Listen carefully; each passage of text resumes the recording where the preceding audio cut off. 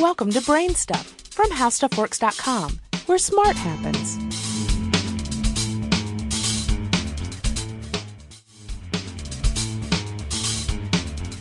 Hi, I'm Marshall Brain with today's question. What are all the different ways to store energy besides using rechargeable batteries? Human beings have been looking for a good way to store energy for a long time. One of the big things that's been holding up electric cars is battery technology. When you compare batteries to gasoline, the differences are huge. For example, a typical electric car might carry 1,000 pounds of lead-acid batteries. Those batteries take several hours to recharge, and they might give the car a 100-mile range. 2 or 3 gallons of gasoline give the same range, weigh less than 30 pounds, and you can pump that much gasoline in about a minute. There's really no comparison between gasoline and batteries.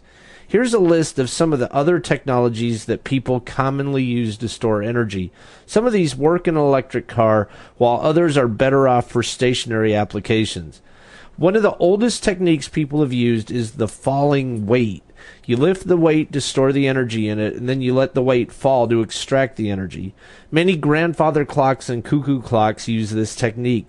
By running the string attached to the weights through a gear train, you can use a heavy weight and let it fall over a long period of time. This approach doesn't work very well in an electric car, but it's worked well in clocks for hundreds of years.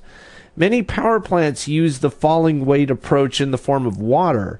The water is pumped uphill to a lake at night when the power plant has excess capacity, and then during high-demand daytime periods, the water runs through a turbine on its way downhill to a lower lake. Another way to store energy is in some form of repeatable mechanical deformation. This is the idea behind a spring used in a wind-up clock or a rubber band used in a wind-up airplane.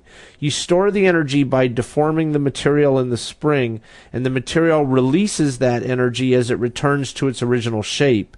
At the scale of a car, this technology has problems because of the weight of the spring, but at smaller scales, like a wristwatch, it works great. Nature has been storing energy for a long time, and if you want to think about it this way, gasoline is really a form of stored natural energy. Plants absorb sunlight and turn it into carbohydrates. Over millions of years, those carbohydrates can turn into oil or coal, and that's a form of stored energy. On a more human time scale, we burn wood to release stored energy stored in the plant, or we turn corn into alcohol and burn the alcohol. Another technique that nature uses to store energy is fat, which many of us are familiar with in a personal way. It's interesting to think about a car that somehow eats grass or some other form of carbohydrate and stores it as fat. You can take energy and split water into its hydrogen and oxygen atoms using electrolysis. By storing the hydrogen, you can later create energy by burning it or by running it through a fuel cell. You can use energy to spin up a flywheel and then later extract the energy by using the flywheel to run a generator, or you could store heat directly and later convert the heat to another form of energy like electricity. Molten salt is one way to do this.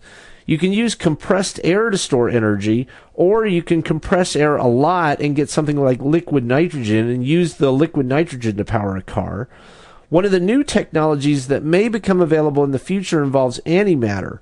When you combine matter with antimatter, you get energy. You can store energy by creating antimatter. Right now, none of these techniques can hold a candle, which is really another form of stored energy, to gasoline in the convenience sense. Fuel cells look to be the closest competitor right now, and they'll probably become available to the general public over the next few years. Do you have any ideas or suggestions for this podcast? If so, please send me an email at podcast@howstuffworks.com. For more on this and thousands of other topics, go to HowStuffWorks.com. And be sure to check out the Brain Stuff blog on the HowStuffWorks.com homepage.